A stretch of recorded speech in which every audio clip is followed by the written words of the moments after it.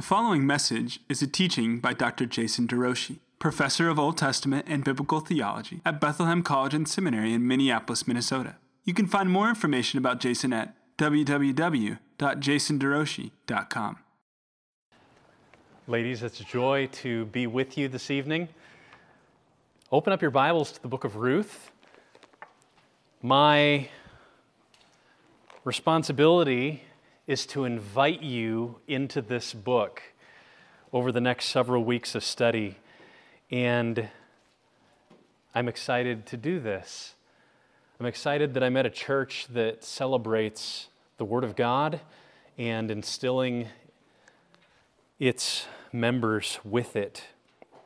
This is a sweet book with rich life, and it will magnify our risen Savior. And I'm eager for you to sit under this teaching, not just mine, but from Pam. Let's pray.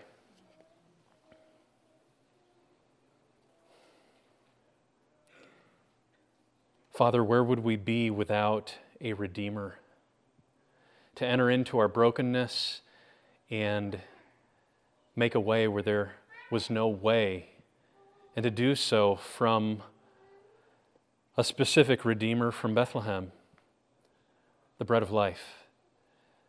Meet us this evening, and may this truly invite these ladies into a several-week pursuit of you in these rich 4 chapters. Help us, we pray, tonight. Give us ears to hear, and let our hearts burn like those on the road to Emmaus, as we see anticipations of the Son.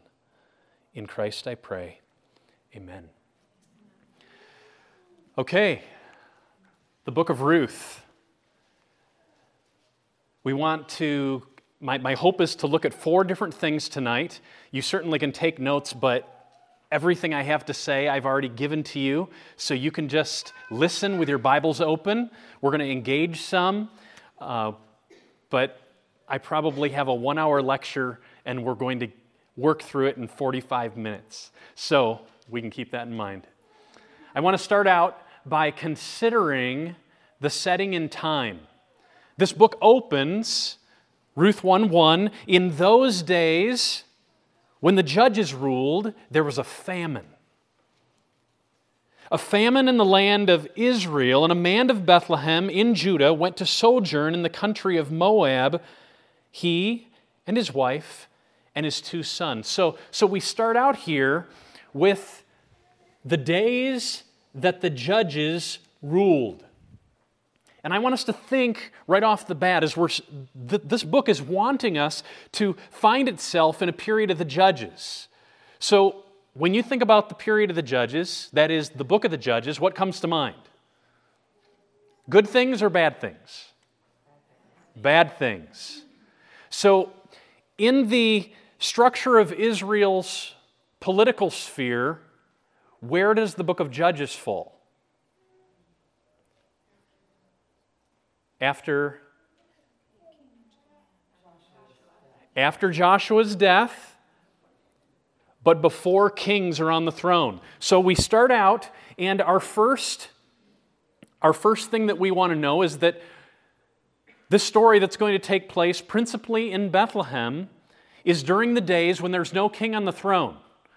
This is the days when the tribes are all distinct, and each tribe is operating independently, yet there's a united reality. These are the united tribes of Israel. And second, the days of Israel's Canaanization. Now, if you look in the dictionary, that word's not going to show up. But what do you think I mean when I say Canaanization? When Israel becomes Canaanized?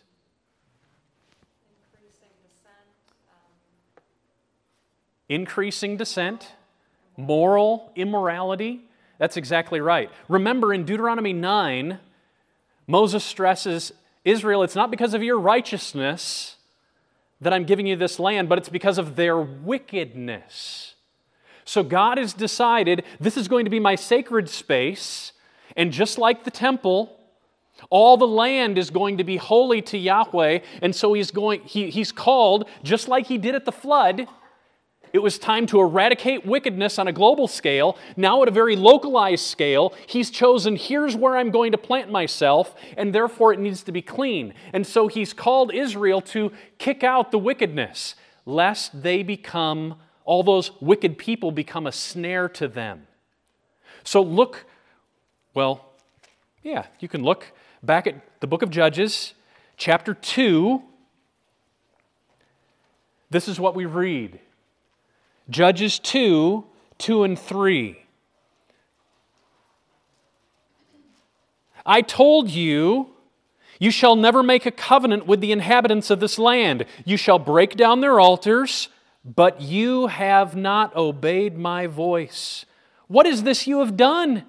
So now I tell you, in judgment I will not drive them out before you, but they shall become thorns in your sides, and their gods shall be a snare to you.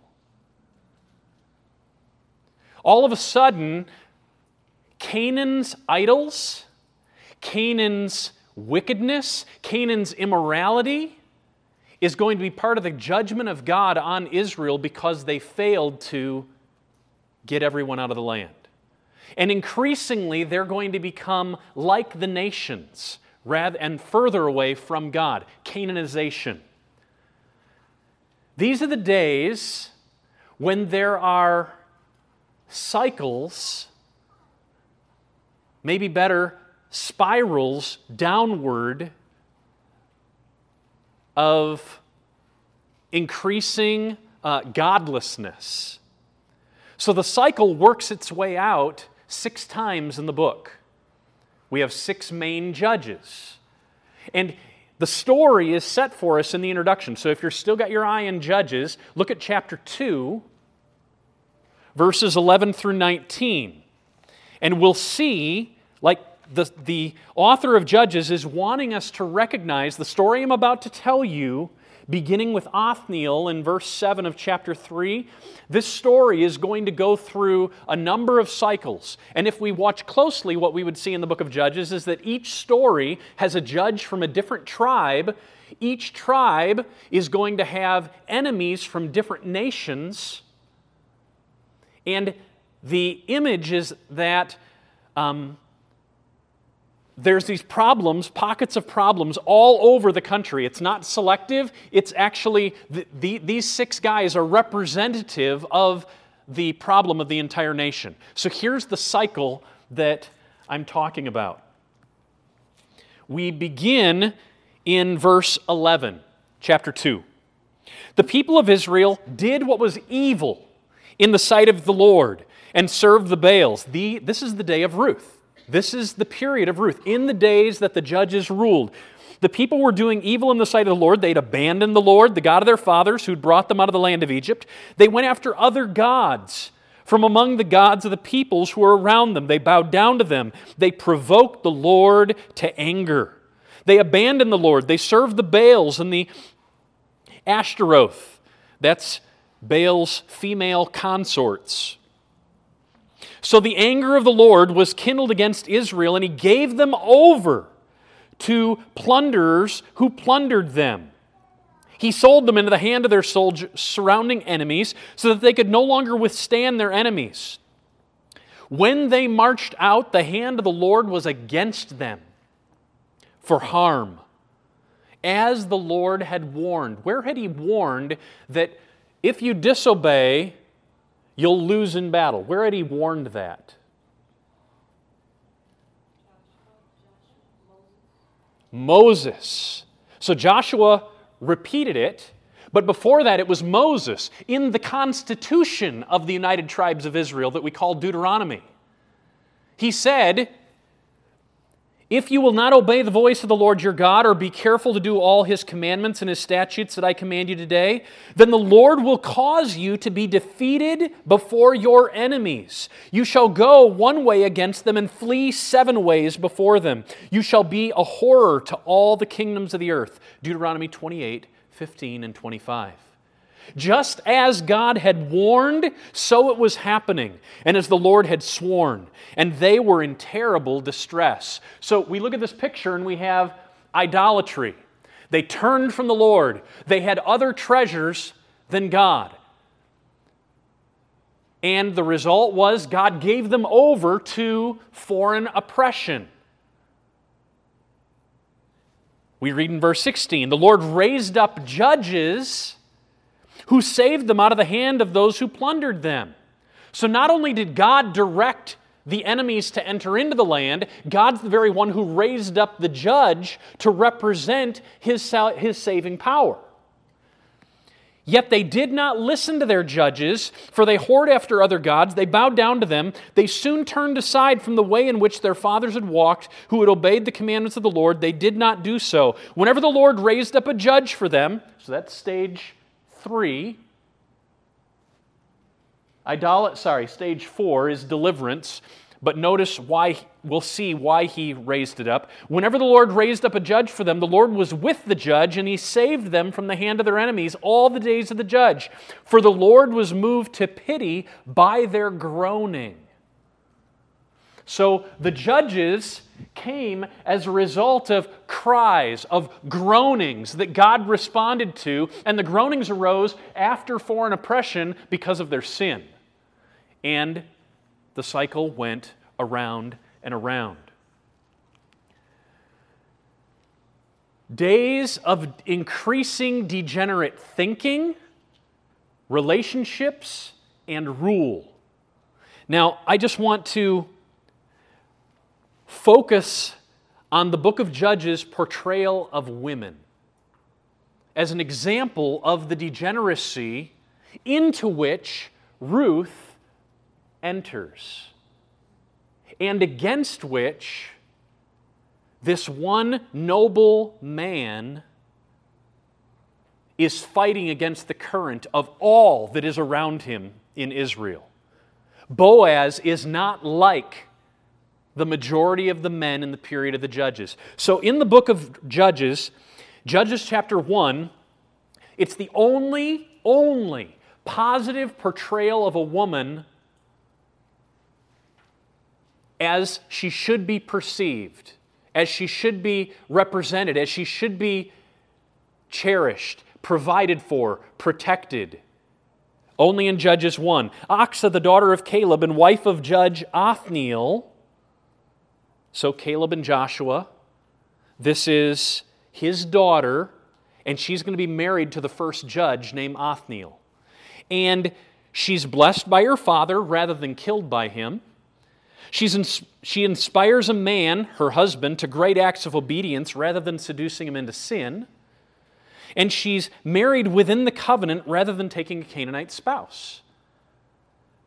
Now she's lifted up as an example. This is how it should be. And from that point on, everything goes down in the book of Judges. Because of the judge Barak's unwillingness to accept the responsibility in war without the aid of a woman, Jael is now given the unlikely responsibility of taking a tent peg and slamming it into the temple of the enemy king. Jephthah's daughter faces the negative results of a father who makes a foolish vow. Samson's wife is burned to death as a consequence of his own actions. There's a nameless woman in Judges 19 who is first raped all night long, and then she's dismembered and sent out to the far reaches of Israel. The fact that she's nameless, it's as if in the minds of all those who were treating her, she has no personhood. She's brutalized and easily forgotten. This is not how it's supposed to be. Finally, all the women of Benjamin are destroyed through civil war, and those found from other tribes to replace them were either intentionally orphaned by brutal destruction of their immediate families or kidnapped by desperate Benjamite bachelors. This is the world of Ruth. And so when it says, in the days that the judges ruled, it intentionally gives us a framework for understanding, oh my. This is indeed the days, Judges 21:25, when there was no king in Israel, everyone did what was right in his own eyes. 4 times at the end of the book, that refrain happens. Everyone did what was right in his own eyes. There was no king in Israel. That's the world Ruth enters into. Next, there was a famine in the land. That's what sparks the movement out of Bethlehem to Moab. Now, what does this tell us? Well, number one, if you've read the covenant, then as you work through the history of the covenant, signals like there's a famine in the land should awaken something in your soul. You can't just pass over it because famine is about curse. And curse only comes because of covenant disobedience, which means that the entire nation is being disobedient and God has given a famine. And that famine has reached all the way to Bethlehem, which by its name, Beit Lechem, house of bread. That's what Bethlehem is. It's the house of bread, and yet there's no bread. And so the family is forced to leave. If you will not obey the voice of the Lord your God, or be careful to do all His commandments and His statutes that I command you today, then the heavens over your head shall be bronze, and the earth under you shall be iron. The Lord will make the rain of your land powder. From heaven dust shall come down until you are destroyed. Deuteronomy 28, 15, 23, and 24. This is a period of curse. And so we enter into this book recognizing Israel has a lot against it. And it's not only Israel, it's the people in Bethlehem that have a lot against them. And so this is a book, yes, as we're going to see, about redemption, but the redemption has a context. There's deep darkness around. God has made Judah, and Bethlehem in particular, His enemy. And then He's going to reach in and bring redemption in the midst of curse. It's the famine that forces them to leave the house of bread and go to Moab. Now, in the book of Judges, this is what we read. We know that God said, I'm going to keep the peoples in your land, and there'll be thorns in your side. So the people of Israel lived among the Canaanites. Let me see, I'm missing where I want to be. Oh, it's not there. Okay. So they lived among a bunch of Canaanites and other ites. And then it's in chapter 10 that we're going to find out that the Moabites were actually one of the enemies that God raised up to oppress Israel. You remember the fat king Eglon that Ehud kills with his dagger, and his hand goes into the rolls of the belly, and then you can't even see the dagger because he was so chubby. And that's a Moabite king. So what you need to see is that when we read our story, in light of the book of Judges, they're fleeing to an enemy kingdom that has not treated Israel well. There's all these flags arising from the famine that are telling us things are not right here. But it also draws attention to Bethlehem. Now, if you were to read what the Old Testament authors really cared about, that's my Old Testament survey of Jesus' Bible, you would see that that survey is in a different order. Has the exact same books as our Old Testament does, but it follows the ordering of the Hebrew Bible, not the English Bible. In Jesus' Hebrew Bible, in his day, had Ruth not after the book of Judges, but after Malachi and just before Psalms. Malachi isn't the last book in Jesus' Bible. Chronicles is. The law, the prophets, the writing section begins with Psalms in Jesus' Bible. So all of a sudden, if we're thinking about Ruth in light of Jesus' Bible, and it says Bethlehem, Bethlehem is where they left from, Bethlehem is where they returned to, then all of a sudden, we have books like Micah, and before that, 1 Samuel, that tell us about Bethlehem. Who was born in Bethlehem in 1 Samuel?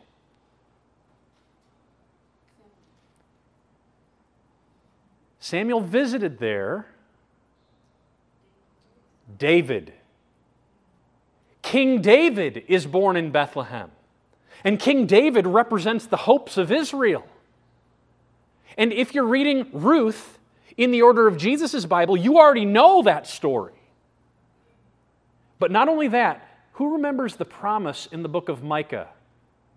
But you, Bethlehem, Ephrathah, though you be small among the clans of Judah, what's going to happen? A little louder, I just hear. What's going to happen? Somebody loud and bold. What's going to happen in Bethlehem? Out of you will come the Savior. So Bethlehem is a place of hope. The house of bread is the very place where the bread of life is supposed to rise. And all of a sudden, the fact that there's a famine in the land and it calls them away from Bethlehem, if you're reading Ruth in light of Jesus' Bible, you feel the weight of the fact that they are moving away from the place of hope that the prophets have set up. Don't run from Bethlehem. That's where the Redeemer is supposed to rise from.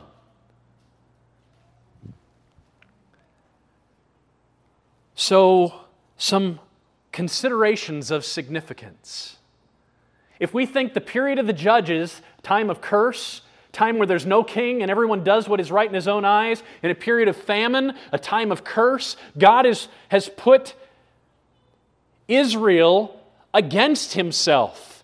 And yet now we're going to read a book that takes place in the days of a curse, when there's curse on the land, in the days when everyone's doing what is right in their own eyes, in the days when enemies are infiltrating left and right, and the people continue to spiral down and down and down, into that world is going to be a book that 22 times the word redeem or redeemer is going to show up in just 4 chapters.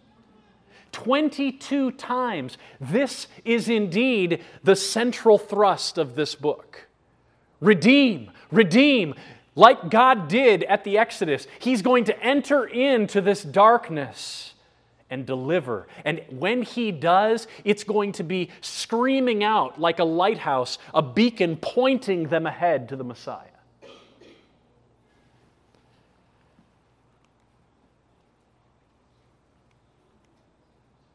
This is a picture of Moab, the plains of Moab. The verse says, Naomi arose with her daughters-in-law to return from the country of Moab, for she heard in the fields of Moab. That's what they look like, at least in the rainy season. She heard the Lord has visited the people and given them bread. Let's go back, because I am very empty. So, here's Jerusalem, here's the Dead Sea, Sea of Galilee is up here, this is the Mediterranean Sea, this is the Arabian Desert. So, here's Jerusalem, and Moab is right down here. You'll remember, who remembers where Moab and Ammon came from? From Lot. Remember, Lot had 2 daughters. His wife dies. There was no sons. And so they got their dad drunk, incest, and out comes Bnei Ammon and Moab. And Bnei Ammon became the Ammonites, and Moab settled here and gave rise to an entire people group. So Moab was brought into the world in a context of immorality. The very context is one of brokenness. So here's Moab down here. Bethlehem is 5 miles south of Jerusalem on one of the main routes through the land. So they made their way, likely down through Jerusalem, on the road that Jesus went up to Jerusalem from Jericho, down here, and then around to here. This, you can't really cross through here. They could have gone this way, down through Edom, but they made their way down here to Moab, and it wasn't a great place to be. So we know where they came from. There was a curse on Moab. You remember the story of Balaam. Balaam was a prophet hired by the Moabite king to bring a curse on Moses and Israel. And because of that, God made this declaration: no Ammonite or Moabite may enter the assembly of the Lord, even to the 10th generation. None of them may enter the assembly of the Lord forever, because they did not meet you with bread and with water on the way when you came out of Egypt, and because they hired against you Balaam the son of Beor from Pethor of Mesopotamia to curse you. So even if a Moabite were to decide to come and sojourn in the land of Israel, other nations could become Israelites. They could be circumcised and participate in the Passover. It would take 10 generations after you begin to sojourn in the land for you to be counted as an Israelite and be allowed to worship at the tabernacle. 10 whole generations. That is going to be significant in this book.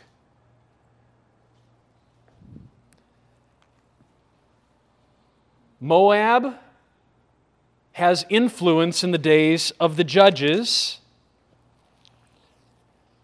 I already mentioned that they were some of the enemies that we'd seen. But now we come to, is it significant that Ruth's a Moabitess? What's amazing is that the book, it just goes out of its way. Let me see, 1, 2, 3, 4, 5, 6, 7. 7 times it's going to mention not just Ruth, like it says Ruth the Moabitess. Like, I know she was the Moabitess. You only need to tell me the first time, but then it says, the way it describes her, Ruth the Moabitess, Ruth the Moabitess, Ruth the Moabitess, Ruth the Moabitess. It's part of the story, part of the awe that Boaz is actually going to be willing to marry her for the sake of Naomi and out of love and protection of her. Is he disobeying the word of God? 10 generations. Doesn't he know anything?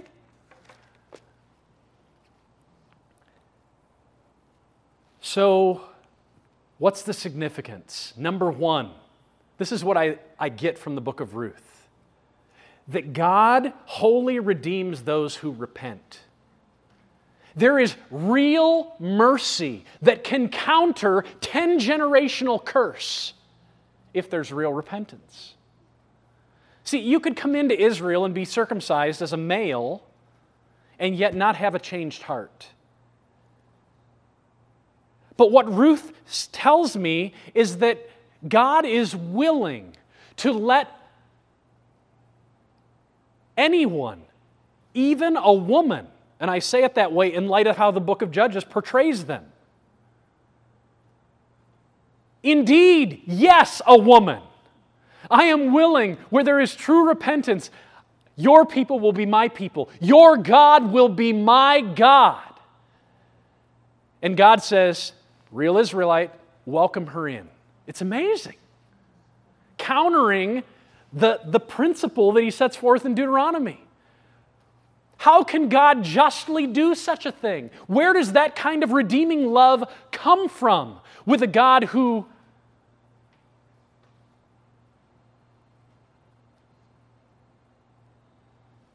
how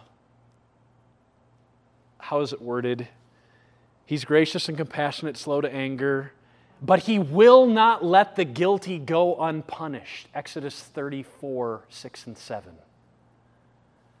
How can he do this? He is one who wholly redeems those who repent. Number two, he's a God who uses broken people for great things.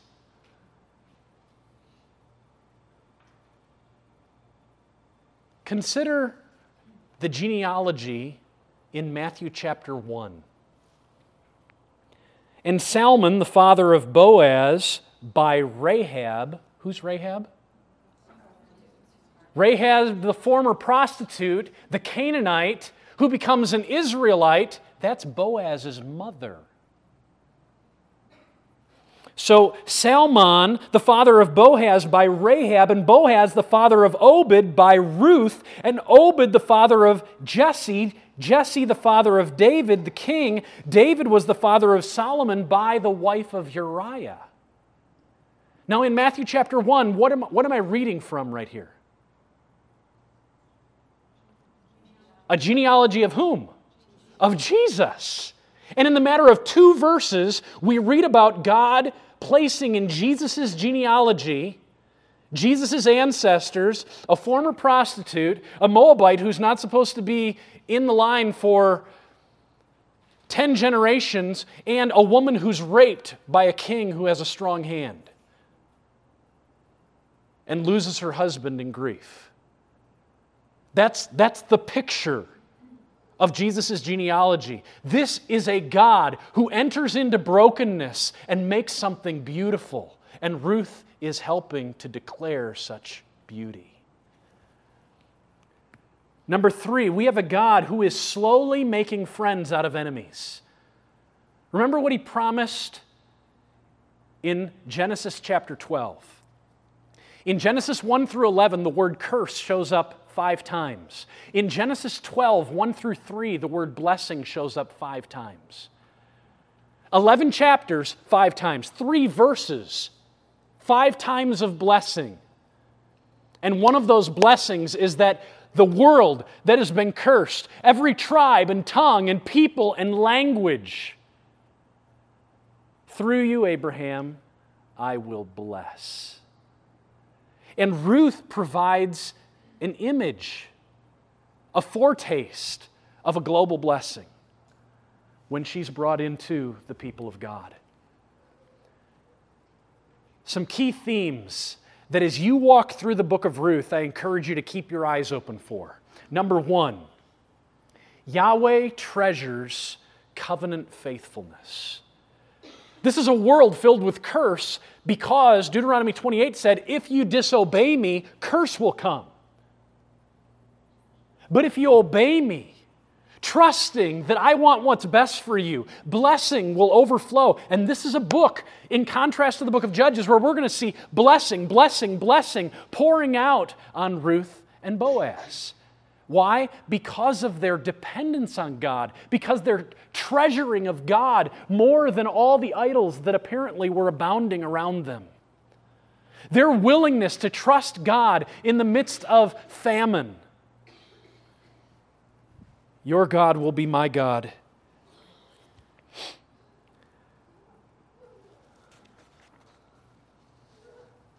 So, what do we see? Yahweh treasuring faithfulness. Look at Ruth 1, 16 and 17.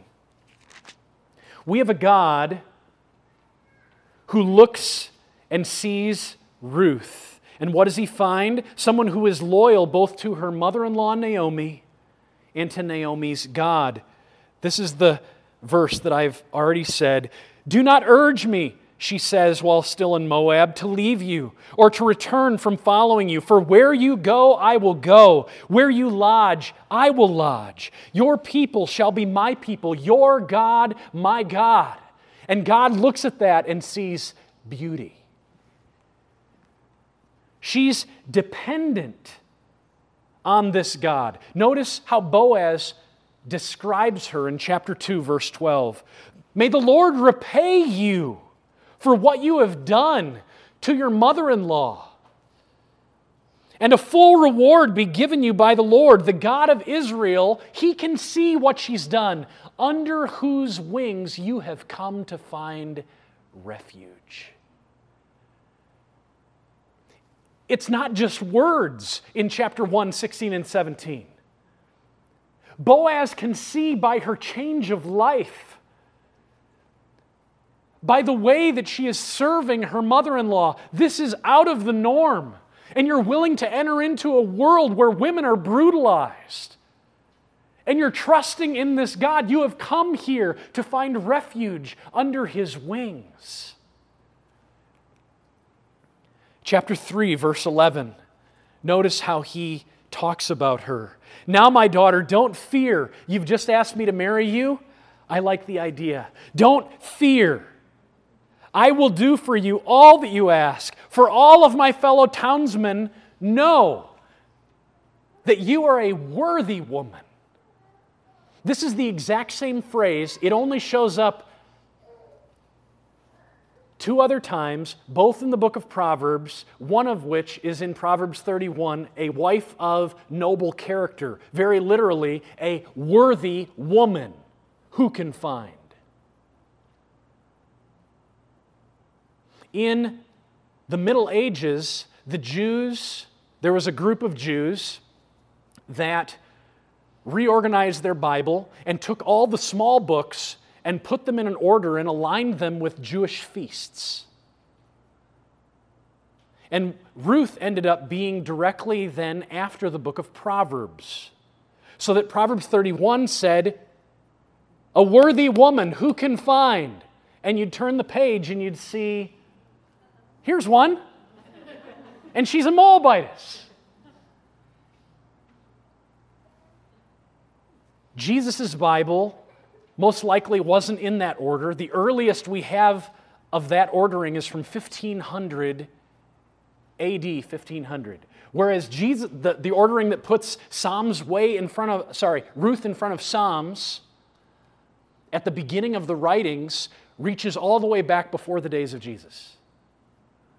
So that's why I think it's there, but there's a legitimacy in identifying, here's the worthy woman. Here she is. Boaz is called a worthy man. Chapter 2, verse 1. Naomi had a relative of her husband's, a worthy man of the clan of Elimelech, whose name was Boaz. And he is one who is faithful to the covenant. And I don't have time to unpack this, but you will unpack it.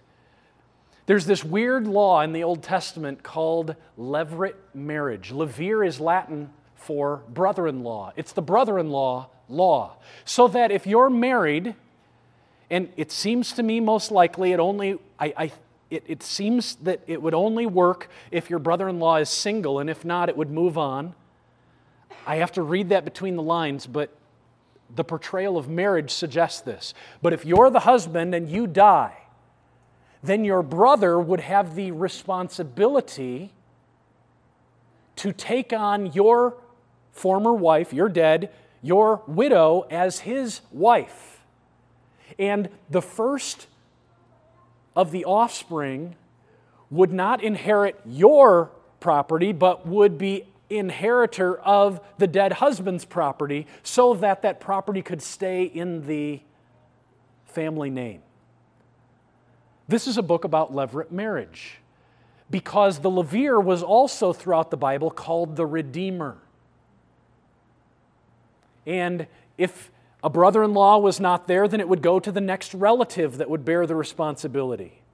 And it wasn't a responsibility wherein you would be bound to keep it if you had reasons that you couldn't, but it was the right thing to do in honor of the widow and in honor of your brother, and as you'll see, it demanded a great amount of trust in God. Boaz is one who's willing to enter into this kind of relationship. He is a covenant follower. Now, I could have said this is Ruth and Naomi, and yet they probably didn't have the water bottle. But it gives you an image. Yahweh the redeeming God, second theme. This is beautiful. I noted that Redeemer shows up 22 times in this book. Redeem or Redeemer. Chapter 2, verse 20 is where we first see it. And this is what Naomi says, "Oh, you've met Boaz. That man is a close relative of ours, one of our redeemers." Boaz, just before that, said, "You've come to find refuge under the wings of God." Naomi says, "You go hang out at the threshing floor and ask that guy if he'll be the Redeemer and marry you." And this is what Boaz says. "Who are you, my daughter?" And she answered, "I'm Ruth, your servant. Spread your wings over me." Just in the previous chapter, he said, "You've come to find refuge under the wings of God." And now Boaz, through Ruth's words, is being portrayed as the agent of God. How is it that she will find refuge under God? It's because someone tangible will show up and be God to her, representing, reflecting, resembling Him. And Boaz is that man. So what we want to see is that as we see the character of Boaz in this story, he is representing for Ruth what God will be for all of Israel through first the initial David, and then for all the world through the greater David. The Redeemer is a picture of God Himself. "Spread your wings over your servant, for you are a Redeemer." And Isaiah built on this image. Isaiah 53, suffering servant, Jesus dies and rises. If He will but offer Himself as a guilt offering, wounded for our transgressions, bruised for our iniquities, then so he's a guilt offering. That means He's on the altar before God and He dies. He's burned up. If He will but offer Himself as a guilt offering, then He will see His offspring. That means He's had to rise. That's Isaiah 53, death and resurrection of the Son of God. Isaiah 54 then unpacks the implications of Isaiah 53 for the covenant community. And this is how it words it. Think Redeemer, think widowhood, think the book of Ruth. I'm in Isaiah 54 somewhere. 54, 4 and 5. Here we go. "Fear not, for you will not be ashamed." This is the husband talking to the bride, like Boaz talks to Ruth.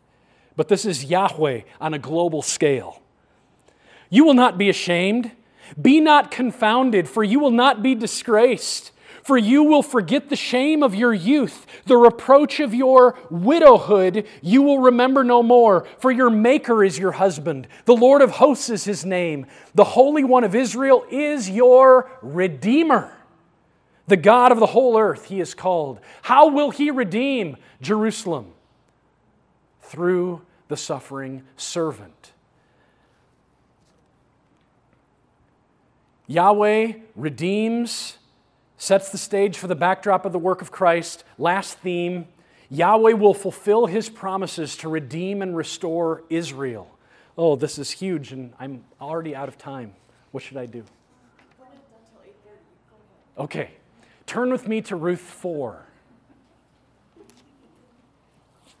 I say this is the key theme of this book. This is where it's taking us. Yahweh will fulfill His promises to redeem and restore Israel ultimately through the line of David.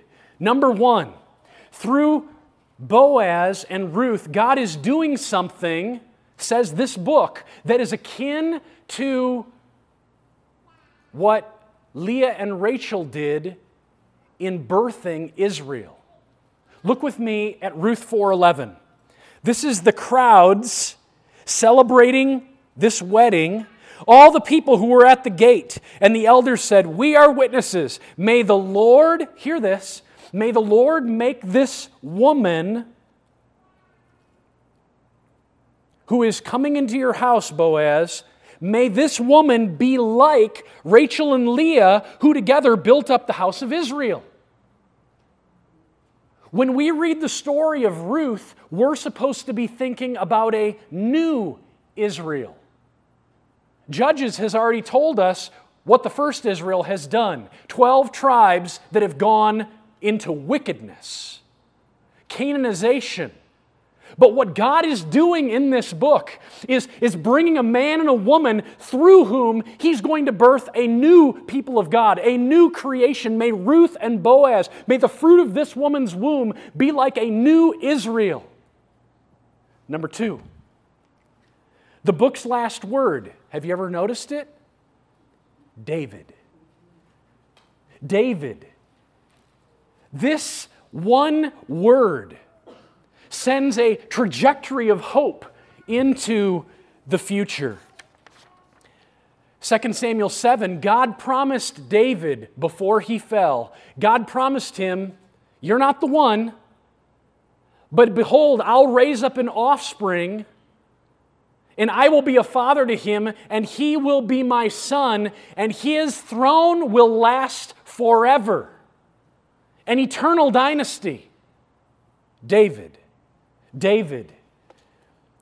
Isaiah 9:6, "To us a child is born, to us a son is given." Isaiah is preaching after David, the first David, is dead. The government will be upon his shoulders. His name will be called Wonderful Counselor, Mighty God, Everlasting Father, Prince of Peace. And then he says this, "Of the increase of his government and of peace there will be no end on the throne of David and over his kingdom, to establish it and to uphold it with justice." Now, many of the prophets even talk about the future son and use the name David, as if that's his name. And so we shouldn't be confused as we're reading through the prophets and it says David is coming. David will reign. Like in Jeremiah 23, it says, no, in Ezekiel 34, "I will set over them one shepherd, my servant David." Well, Ezekiel is preaching in days when Jerusalem has already fell and there's no king once again on the throne. And yet he says, David's coming. David's coming. And when we read the book of Ruth in light of Jesus' Bible, we've already read Isaiah and we've already read Jeremiah, we've already read Ezekiel. Indeed, Jerusalem has already fallen and prophets like Haggai and Zechariah have already returned. Malachi, it's very similar in Malachi like we see in Judges. Everyone's doing what's right in their own eyes. There's no king in the land. And then we read Ruth. That's the very next book. And Ruth enters into that darkness and uses her story as an analogy of hope for a future David.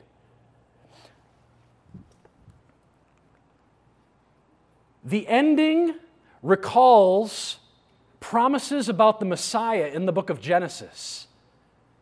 There are 10 people in the genealogy that end the book. The last 10-member genealogy that we found in the book was the genealogy of Adam in Genesis chapter 5, which leads us from the promise of the offspring in Genesis 3:15, that the offspring of the woman, a single male descendant, would crush the head of the serpent. And that serpent, though, would have offspring. And Genesis is filled with two genealogies. The offspring of the serpent, that is, those who are identified and look like the devil, and those hoping in the offspring of promise. Well, Genesis chapter 5 is one of those genealogies that is focused all on the offspring of promise. Those who are hoping in the coming Messiah. Then, so that puts us in the context of messianic hope, this 5-member genealogy. But notice who the first character is. Perez. Perez. Now, in chapter 4, we read, where is it? About Tamar. Verse 12.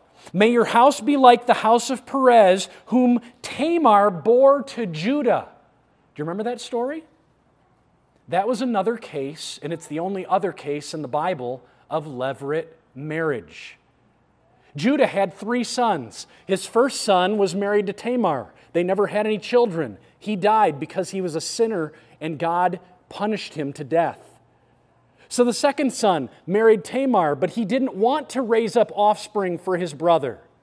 So God killed him too. The last son is Shua. And Judah was scared that he was going to lose all 3 of his sons, so he didn't give Shua to Tamar. So Tamar dressed up like a prostitute after years went by, and she realized that Shua was never given to her. And she seduces Judah in, and she gets pregnant.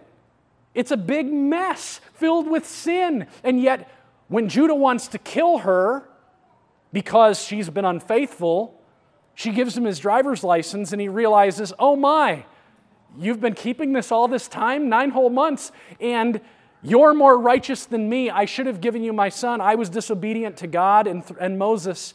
And Perez, so Perez is born in the context of an immoral, broken relationship. And in Deuteronomy 23, in the verse just prior to, I will not let a Moabite be in the land, be in the assembly, in the very previous verse, Deuteronomy 23:22, I think, it says, and I will not let a child born of a sexually immoral relationship be part of the community.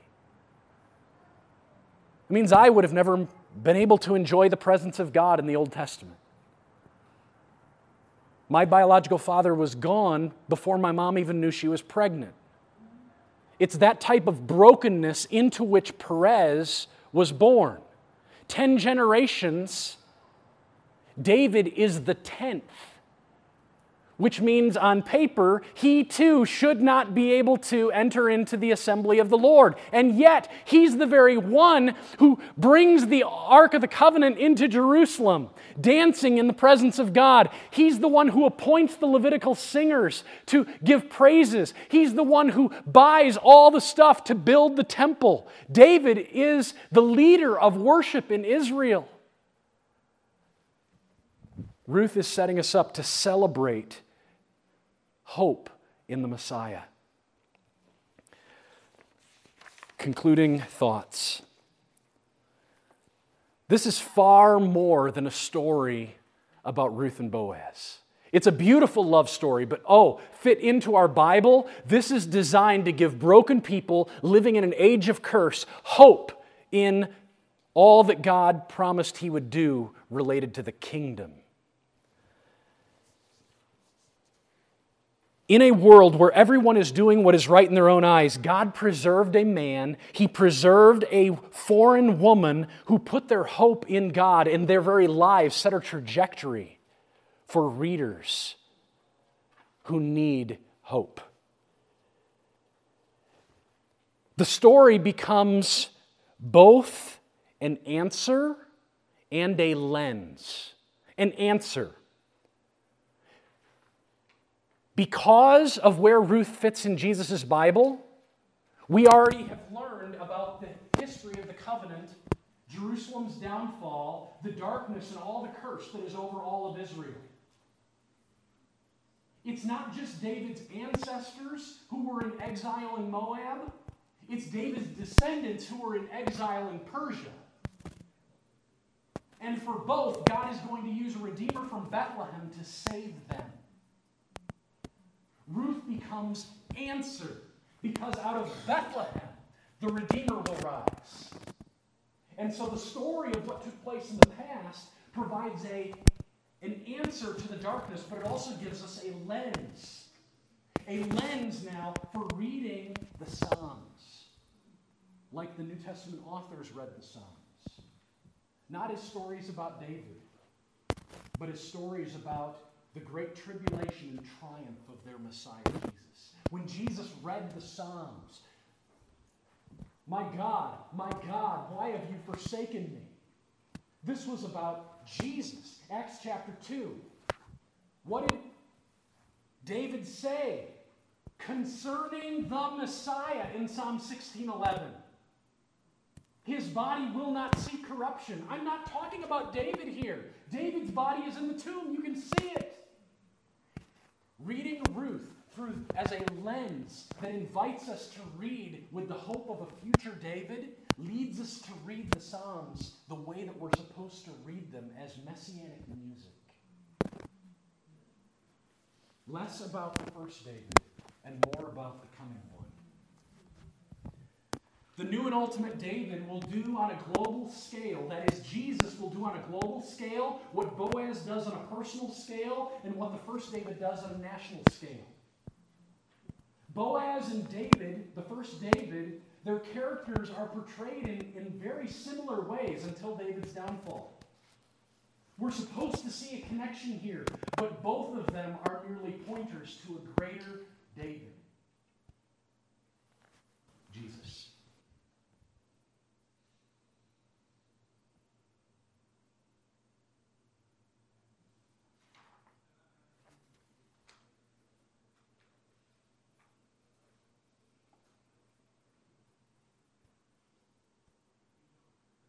So what was true for David's ancestors living in exile, redeemed by a God-honoring man from Bethlehem, is true for all of us as David's descendants, redeemed by a God-honoring man from Bethlehem. This book will set us up to celebrate the Christ. So I invite you to read it with those kinds of eyes and hunger to see Jesus just awaken, joy in Jesus. He's a Christ who comes to redeem broken people like us in a very cursed world. I didn't unpack the character of Boaz, but it's amazing how he's portrayed as a contrast to the men of the period of the Judges. They want to deplete, he wants to fill. They want to harm, he's there to protect. He is portraying for us an ideal man that we meet in the person of Jesus. Thanks for letting me come.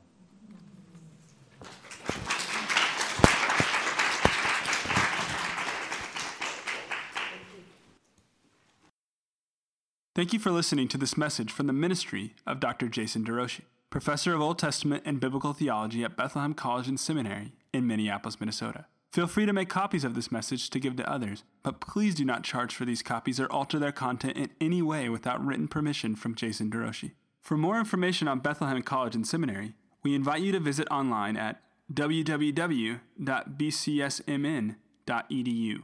For more information on Dr. DeRouchie, visit online at www.jasonderouchie.com. Proclaiming the kingdom and treasuring a God who reigns, saves, and satisfies through covenant for his glory in Christ.